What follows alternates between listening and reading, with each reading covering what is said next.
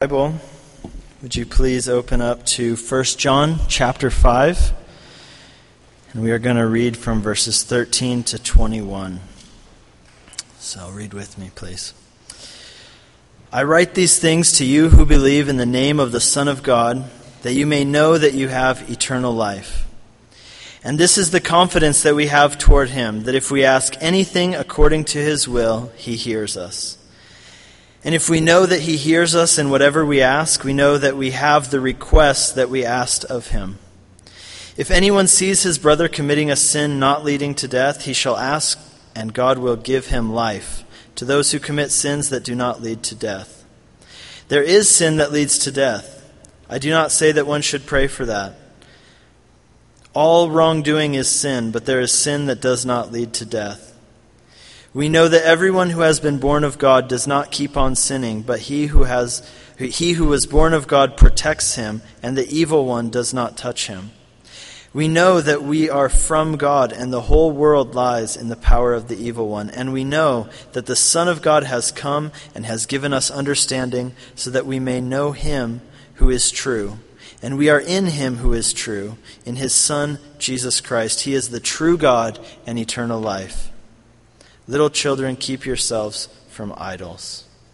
This is God's word. Let's pray.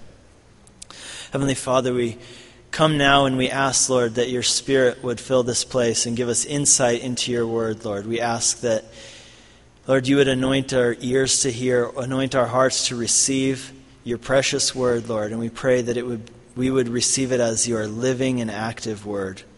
And Lord, we ask that you would do work inside our hearts today. Lord, we ask that you would do a work of bringing assurance to those who need assurance, and Lord, bringing a challenge to those who need a challenge. Lord, we ask that you would speak into the deep things of our lives, Lord, and that you would draw us nearer to Jesus. We pray that in Jesus' precious name. Amen. Amen. You know, in this world that we live in, I think that there are a lot of things that we don't know. And humanity's greatest efforts to study the world scientifically, to study the human mind, to study society, there are a great number of things which we not only do not know, but which we realize that we cannot know. We don't know what the future holds. We can't predict catastrophes and natural disasters. We don't know what tomorrow will bring. And in addition to that, the world, has become so interconnected that as the world has become interconnected, we become aware of how different people, different societies think and function, and that has led to a rise in relativistic thinking, which essentially says that no one's beliefs are either right or wrong, they're just a matter of opinion based on their perception of things.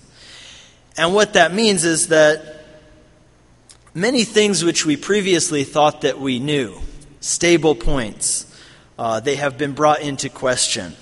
And we find ourselves sometimes in a position where we're wondering, well, what is it that we can really know actually? Is there anything that we can be sure of? Maybe you would say, well, what can I be sure of? Well, I can be sure that the sky is blue. Well, someone would come around and tell you, well, technically the sky isn't blue. That's really just your perception of how it looks to you. But it's not actually blue. That's just relative. Or maybe you'd say, well, what do I know? Well, I know that the ocean is really big. Well, that's kind of relative too. It's just bigger than you are. But in the scope of the universe, it's really not that big at all. So that's relative too, right? Well, maybe you say, well, I know it's wrong to kill people or to lie or to cheat on your wife. And the response you might get would be, well, that's relative too. You only think that way because of the culture that you grew up in. But that's not necessarily true for all people in all situations. And maybe you get frustrated and you say, well, if I know anything, I know that I'm here right now. Well, can't really be 100% sure of that either, can you? Because that might just be a matter of your perception as well. Maybe you just perceive that you're here, but in reality, you're just a bunch of particles floating around, and you just perceive that you're here in this place and other people are here too. So maybe it's real, or maybe it's just something you imagine. You get what I'm saying? That the relativistic mindset, which has become so dominant in our society, tells us that everything is gray. There's hardly anything that you can say is black and white, and there's nothing that you can be 100% sure of, whether morally or ethically or even scientifically or even theologically. But in contrast to this relativistic spirit of the age, we have the Word of God, which tells us that there are, in fact, certain things which you can know with certainty. And when we open up God's Word, what we find is so much wisdom, which, when you think about it this way, it's so relevant to the days that we live in, the times that we live in. God's Word gives us a bearing on life. And while it does leave room for some gray areas, it also makes it clear that there are some things which we can know for sure. Some things that are not questions, some things which are black and white. And here in 1 John, John gives us some things which we can know. Some areas where we can have assurance. The dictionary defines assurance as full confidence, freedom from doubt, certainty, to act in the assurance of success, freedom from timidity. Now, doesn't that just sound wonderful? In the light of the relativistic thinking of this age, it sounds absolutely wonderful to me. Throughout this letter, John uses the word know, to know something, a great number of times. And in the section that we read today, he uses the word 7 times, and he makes 5 distinct no statements about things that we can be sure of, things that we can go to the bank on, some things that we can have assurance of. I've got them listed here for you. First, he says in verse 13, we can have assurance of salvation. In verse 14 through 15, he talks about assurance in prayer. In verses 16 through 18, he talks about having an assurance of transformation. And in verse 19, he talks about the assurance of spiritual reality. And in verse 20, we see that we can have assurance in the finished work of Jesus Christ. It's so important, so essential that we have things that we can know, that we can be assured of. They're like stable points that we can build our lives upon, that we can build our faith upon in the midst of a sea of uncertainty. You know, I know how important it is for my kids to have stability. You know, they desire it so much. They crave stability. And as a family, as you probably know, we just moved here from Europe, and we have a lot of upheaval in our lives right now. We moved our family halfway across the world. We left everything that our kids were accustomed to, and we've been living out of suitcases. And so we've made a big effort because of this to make sure that our kids know that there are some stable points in their lives that they can always count on, Like that mom and dad are always going to be there for them.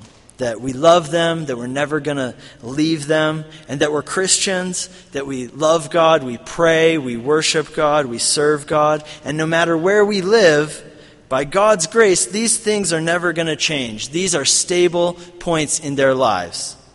And all of us need these kind of stable points, especially in the world that we live in today, where everything that we once thought was true has been called into question.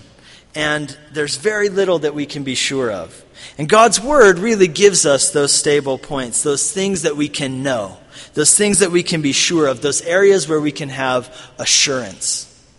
And so I'd like to actually start out today by looking at the last verse of this section, which is actually the last verse of the entire letter. Verse 21, John concludes this letter with these words, "Little children, keep yourselves from idols." Now, why would I want to start with this verse? Well, because as the last verse of this book, this is, in essence, a summary of everything he's saying in this book. It seems a little bit out of place. He's talking about assurance of things and, who's a real believer, the trademarks of a real believer, the hallmarks. And then all of a sudden he says, keep yourselves from idols. And you wonder, where did that come from? But here's what I want you to see. That essentially this summarizes the whole message of the book. And I want to just talk about why. This warning against idolatry, it's so important. And this is such a huge topic. There's so much that could be said about this issue of idolatry in the human heart. Even for us who are Christians, because as one writer and author put it, he said that the human heart is an idol factory. That's what our hearts do. They're just making idols all the time. We have this propensity for worship, and we just have this propensity to get off into idolatry. An idol is something that we look to for things that only God can give. So I'll say that again. An idol is something that we look to for things that only God can give. An idol is a substitute or a false god who takes the place of the true God. Anything can be an idol, even things which are very good. In fact, things which are good actually are more likely to become idols in our lives. See, an idol is not necessarily something bad. Actually, an idol is something which in your heart goes from being a good thing to being the ultimate thing, to being the very purpose for your existence. And it takes the place of God, that place which only God is worthy of. So the warning here to keep ourselves from idols means keeping yourselves from worshiping or trusting or following anyone or anything other than God himself primarily. But if you think about the context of this letter, we can actually get a good picture of what is that exact kind of idolatry that John is referring to in this letter. See, the context of this letter was that there was a heresy at this time called Gnosticism. Probably, if you've been around church for any time, you've heard of this heresy. It happened a long time ago, but, there's still traits of this kind of thinking around today. The word gnosis in Greek literally means knowledge. So these were people who claimed to have this secret, esoteric knowledge about Jesus and the things of God, which were not in the Scriptures. The Gnostics did not believe in the Jesus whom the Christians taught. And that's significant here because who's writing? John the Apostle, right? He's writing this letter. He's not just somebody who heard about Jesus because somebody came and told him about him and he just got some secondhand information. This is a man who lived with Jesus for years, walked with Jesus, heard him teach. He saw him crucified. He saw him risen from the dead. He was there. He knew it all firsthand, personally. The Gnostics, though, they denied Jesus as Jesus had revealed himself, as the apostles knew him. They denied the incarnation, which means they denied that Jesus was the Christ. They denied that Jesus was both God and man. Instead, they had made up their own concept of Jesus. And that's really what I want to talk about. They had made up their own concept of Jesus apart from the Scriptures, apart from the teachings of the apostles who had known Jesus. They taught that Jesus was one who had found and harnessed this secret divine knowledge. And that is why he was able to do miracles. And what they essentially said was, hey, if you join our group, we'll help you find that knowledge too, and then you can be just like Jesus, and you can do miracles too. You can find that divine knowledge. But here's what I want you to see. The idolatry that John is referring to here, when he says, keep yourselves from idols, he's referring to this idolatry of the Gnostics. And what was the idolatry of the Gnostics? It was this. Instead of worshiping the true Jesus, they had made up their own Jesus, their own version of Jesus, according to what they thought he should be like. That's why in verse 20, if you remember that, he uses the word true 3 times. The true God. He's talking about this is the real deal. And he says, and keep yourself from all that idolatry. Keep yourself from that not true Jesus of the Gnostics. The idolatry that he's warning about here is the practice of making your own Jesus, of your own fancy. Worshipping a Jesus of your own creation, of your own imagination, rather than the true Jesus. Now, think about this. How relevant is that for us in Colorado today? I mean, that's like the situation that we live in every day. Because just think about how popular it is to do that exact sort of thing today, especially here in Colorado. You meet people all the time. They'll tell you, yeah, I'm spiritual. I believe in a higher power. I believe in God. But they don't adhere to any particular religion. Rather, they have their own religious belief, which is like a collaboration of a bunch of different ideas which they've gotten from various religions, and then they've mixed in a few original ideas too. Maybe it's part of that American independent spirit, which can be a positive thing, but when it comes to making up your own religion, that's very not a positive thing. You can get into a lot of trouble. It's so popular these days, for people to have their just own independently created belief system about who God is, about the afterlife, about who Jesus is, etc. And a lot of people, they approach religious beliefs like when they go to the buffet or they go to the potluck, They'll be like, yeah, I'll take some of the potato salad, and I like a lot of that chicken curry, but I don't want any of the green Jell-O, and I don't want any asparagus, And they'll be like, I'll take some reincarnation and a side of karma and a little bit of grace of God, and definitely give me some angels, but I don't want the Jesus is the only way to God, or the sin, or the submission to divine authority. And then they make their little plate and they go sit down, and that's what they do. So people make these hybrid composite religions, and when someone does such a thing, think about what they're doing. They're making a god of their own creation, and then they're worshiping it. Well, that is the very essence of idolatry. In Isaiah chapter 44, check it out if you have your Bible with you, Isaiah writes about the foolishness of those who create idols and then worship what they just created like half an hour ago. He says, you go and you cut down a tree. Then you burn half of it to keep your house warm. And then you use the other half to make a god for yourself. And you make it look like you. And then you worship it. He says, how demeaning is that? You're worshiping something that you created.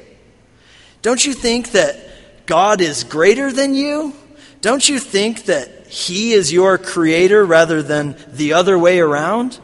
Don't you realize that He is the judge of the living and the dead, not the other way around?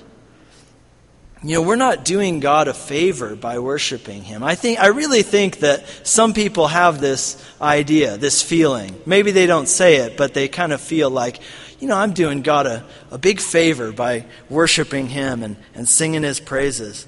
And then if you take that to the next level, you get to the point where you say, if God would just change a few things about Himself, He would be more acceptable to me. Rather, the truth is that He is the one before whom we must bow. Creating your own God, that is the essence of idolatry. They used to do it with wood and stone. They still do it in certain cultures. But in the West, we tend not to use wood and stone to create our idols, but we use our minds. And we form concepts of God that we like and that we find acceptable to us, that we can swallow. And that is really the heart of relativism, what I started out talking about, right? That I am the ultimate judge. And there are many opinions out there. So how do I know which one is right? Well, I use my mental capacity and logic, and I determine which of those I determine to be correct and right. In other words, I am the ultimate judge of right and wrong, true and false. One thing you hear people say from time to time is, well, it doesn't matter what you believe as long as you believe in something and that works for you. Well, what God's Word tells us here is that that's not true at all. It very much matters what you believe. You can't just go around making up your own religion. If you do that, that's called idolatry. You're worshiping something which you created. You are the creature, not the creator. You, the creature, rather than worshiping your creator, who has revealed himself to you over the ages in multiple ways, you're choosing to worship something of your own creation.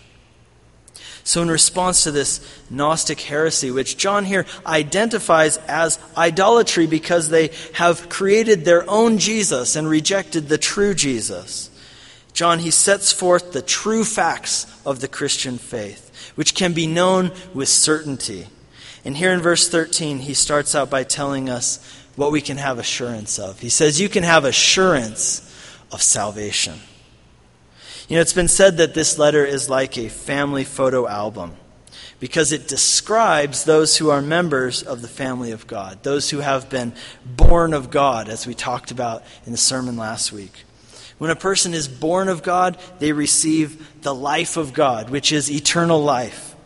And if a person has been born again and they've become a new creation in Christ, then their life is going to reflect that change in some very definite and concrete ways. John lists some of those for us. He says they will acknowledge Jesus Christ as their Savior and Lord. They will love God. They will love God's children. They will obey His commands, and they will live a life characterized by repentance and a life characterized by rather than a life characterized by continual and unrepentant sin. And John's purpose in writing this letter is that those who have truly been born again, whose lives are truly characterized by these hallmarks of someone who has really come to know the Lord, he says, my goal in writing you is that you would know with certainty that you do have eternal life. That there would be no need for you to be hoping that maybe you do, or guessing, or worrying, or stressing, or worrying, how do I feel at the moment?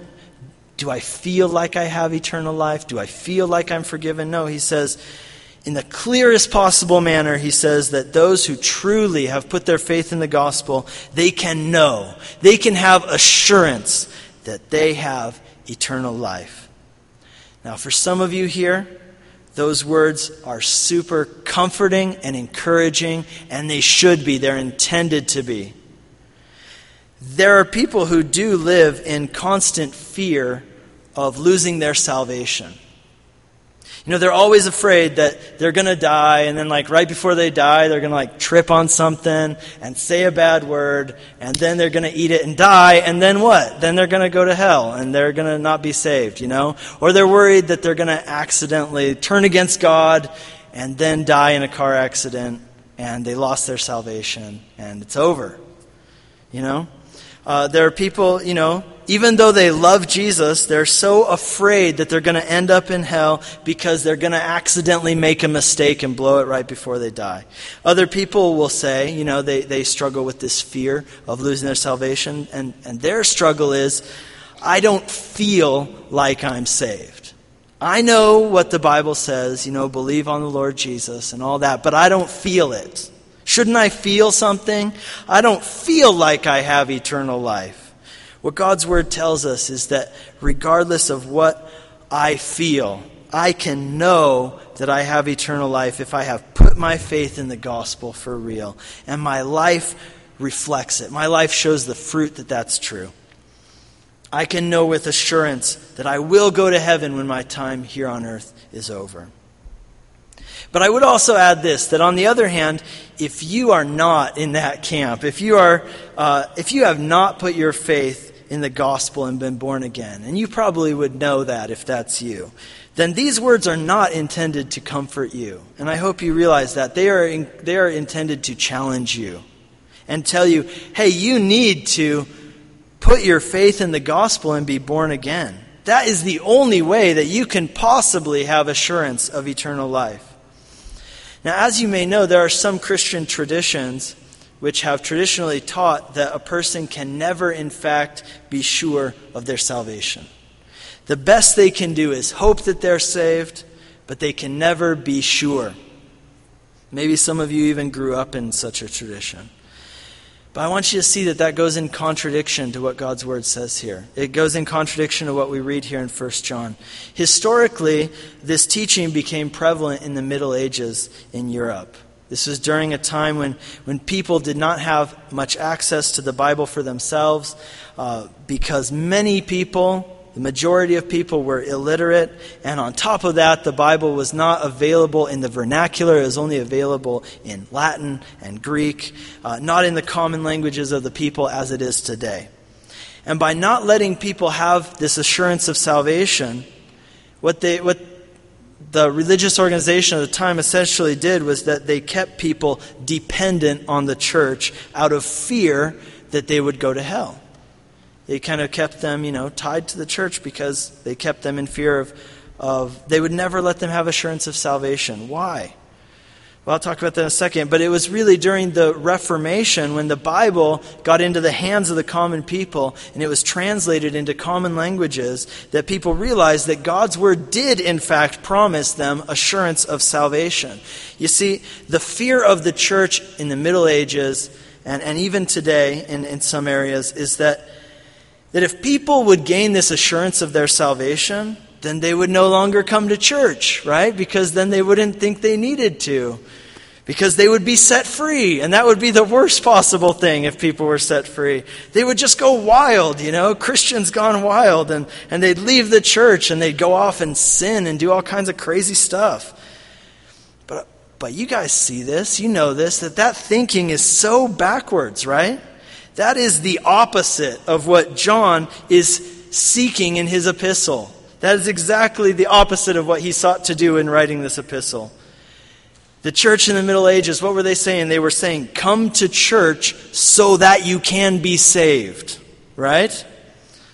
God's word, here especially in 1 John, it says, on the other hand, we go to church and worship God. Why? Because we are saved. See, that's a completely different approach. The one says, come so that you can be saved. The other one says, come because you are saved. And you've been set free and worship and enjoy the Lord's grace. It's a difference between controlling people with fear, which is a form of manipulation, and leading people with love, which is what God does. And I think that the same kind of thinking exists today in different ways, in the same way as well, but in different ways too, in regard to the teaching of God's grace. Now, I've heard people say, you better watch out with preaching too much grace, because if you preach too much grace, people are going to hear that message of how radically loving and gracious God is, and they're just going to go wild. They're going to go out and they're going to stop coming to church, and then, what's going to happen? But what really happens is this: when people hear the message of God's grace, it sets them free. And those who are born of God, as John says, like we talked about last sermon, it makes those people who are really born again, it makes them fall in love with God all the more. It makes them be all the more in awe of God and just love Him and be so filled with thanksgiving in their heart to God who is so gracious to me, a sinner. And for those who haven't been born again, well, maybe it does make them go out and sin more. But that just reveals where they're at. They haven't actually been born again. They haven't put their faith in the gospel and been transformed by it. And I really believe this, that our goal with a person who hasn't been born again is not to make them act like a Christian. Do these Christian things so that you can be saved. No. Our goal is to share the gospel with them so they can be born again, so that inside they'll have that desire to worship God. And if you haven't been born again, I got to tell you that acting like a Christian outwardly is not going to get you eternal life. That should be clear enough from the Bible. Our goal as Christians is not to make people act like Christians. It is that they would truly understand the gospel, that they would truly be born again to new life and eternal life through faith in the finished work of Christ. If you've really been born of God, born again, and you really put your faith in the gospel and received the grace of God, then this knowledge that you can have assurance of your salvation, let me tell you, I can tell you this with assurance. It's not going to cause you to go out and be like, awesome, now I can go out and sin a bunch. Rather, it's going to drive you to worship God. That's what John says. Those who have been born of God, they obey God. They obey His commandments. They love Him. They love His people. And when you hear that message of God's grace, what does it do? Does it make you say, yeah, cool, I can go do a bunch of sinning?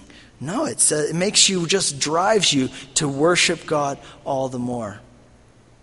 With all the more awe and love and appreciation in your heart towards God because of all that He's done for you. In verses 14 and 15, we read about another kind of assurance, the assurance we can have in prayer. I'll read that. This is the confidence that we have toward Him, that if we ask anything according to His will, He hears us. And if we know that He hears us in whatever we ask, we know that we have the requests that we asked of Him. If anyone sees his brother committing a sin not leading to death, he shall ask God, and God will give him life to those who commit sins that do not lead to death. There is sin that leads to death. I do not say that one should pray for that. All sin is wrongdoing, but there is sin that does not lead to death. I read too far, didn't I? Okay, that's all right. God's word's good. So, how do we know whether or not we're praying according to the will of God? Well, the easy answer is that we have the revealed will of God here in God's word. We can pray informed on the basis of that.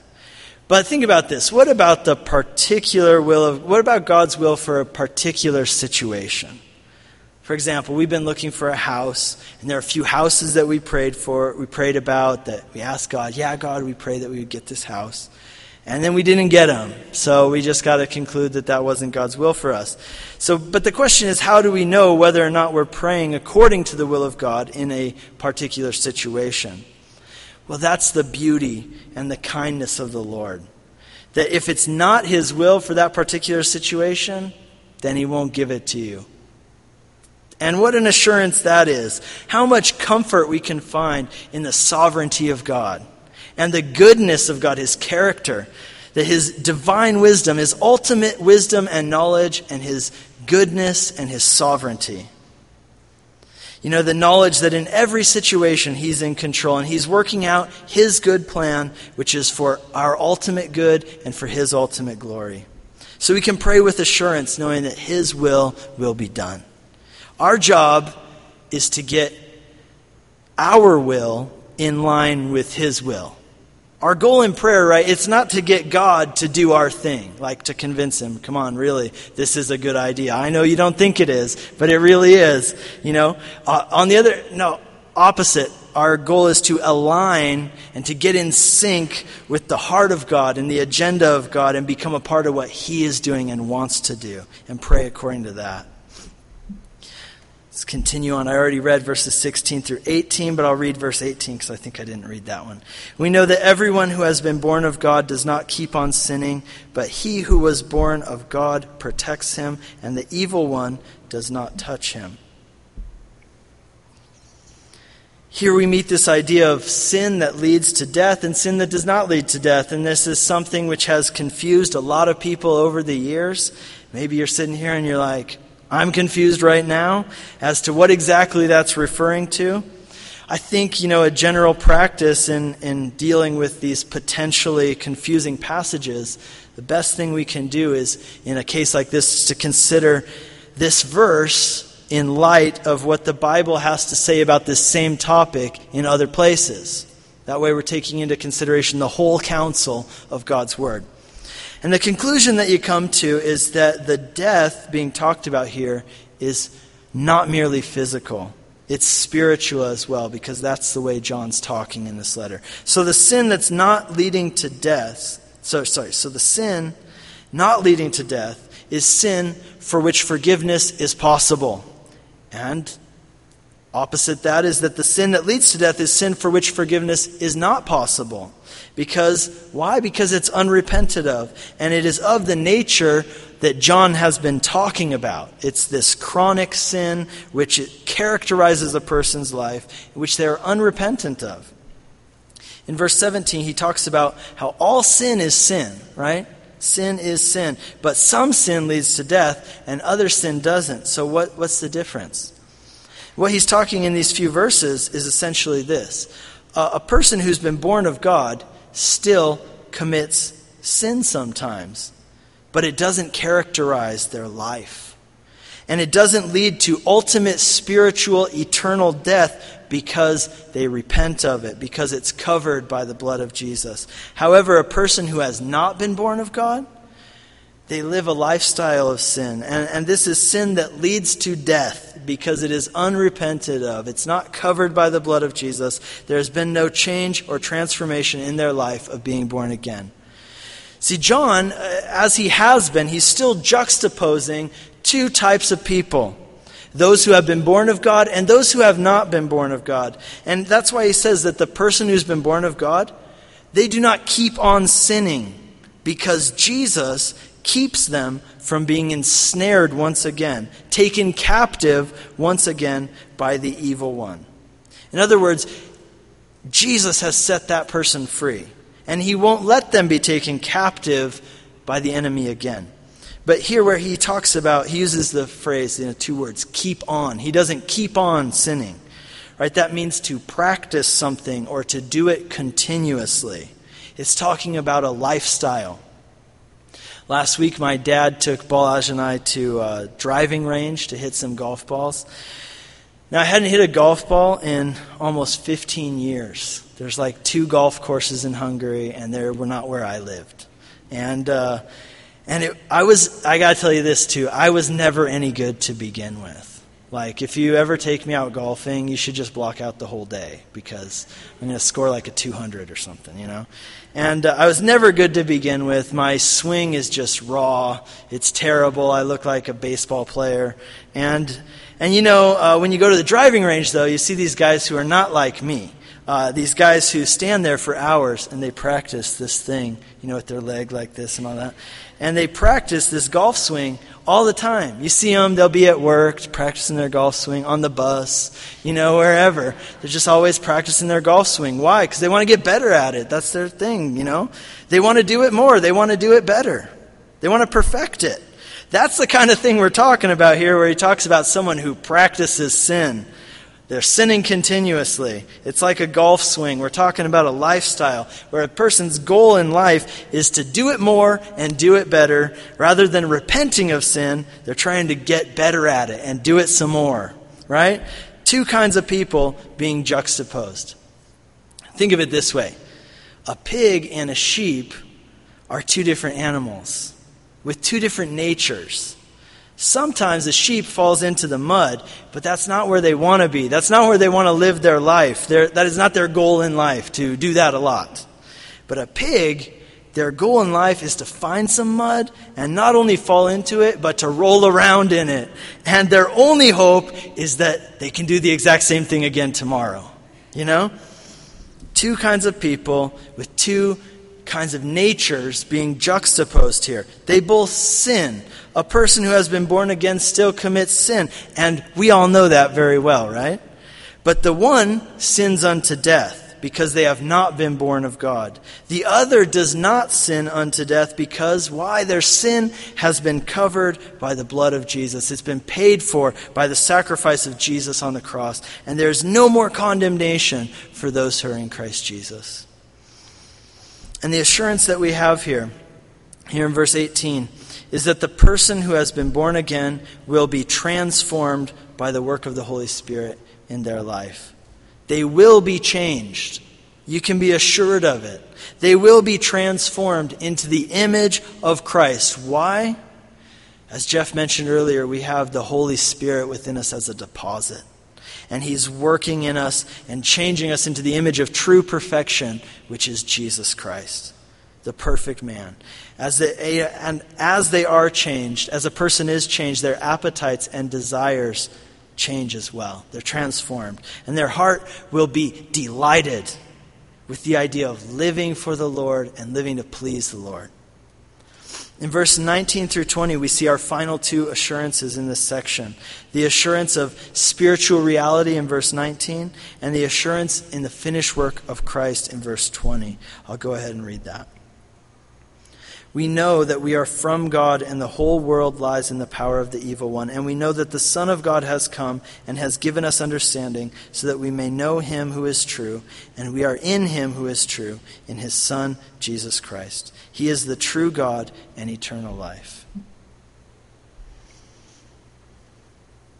We can be assured that there is a God, that there is a Satan, that there is an invisible spiritual realm, and we can be assured that Jesus Christ, the Son of God, has come and has finished that which He came to accomplish, to reveal the Father to us and to give us eternal life through faith in Him. We can be assured that when Jesus said, "It is finished," that it really was finished. Everything that needed to be done so that you could be forgiven, it's been finished.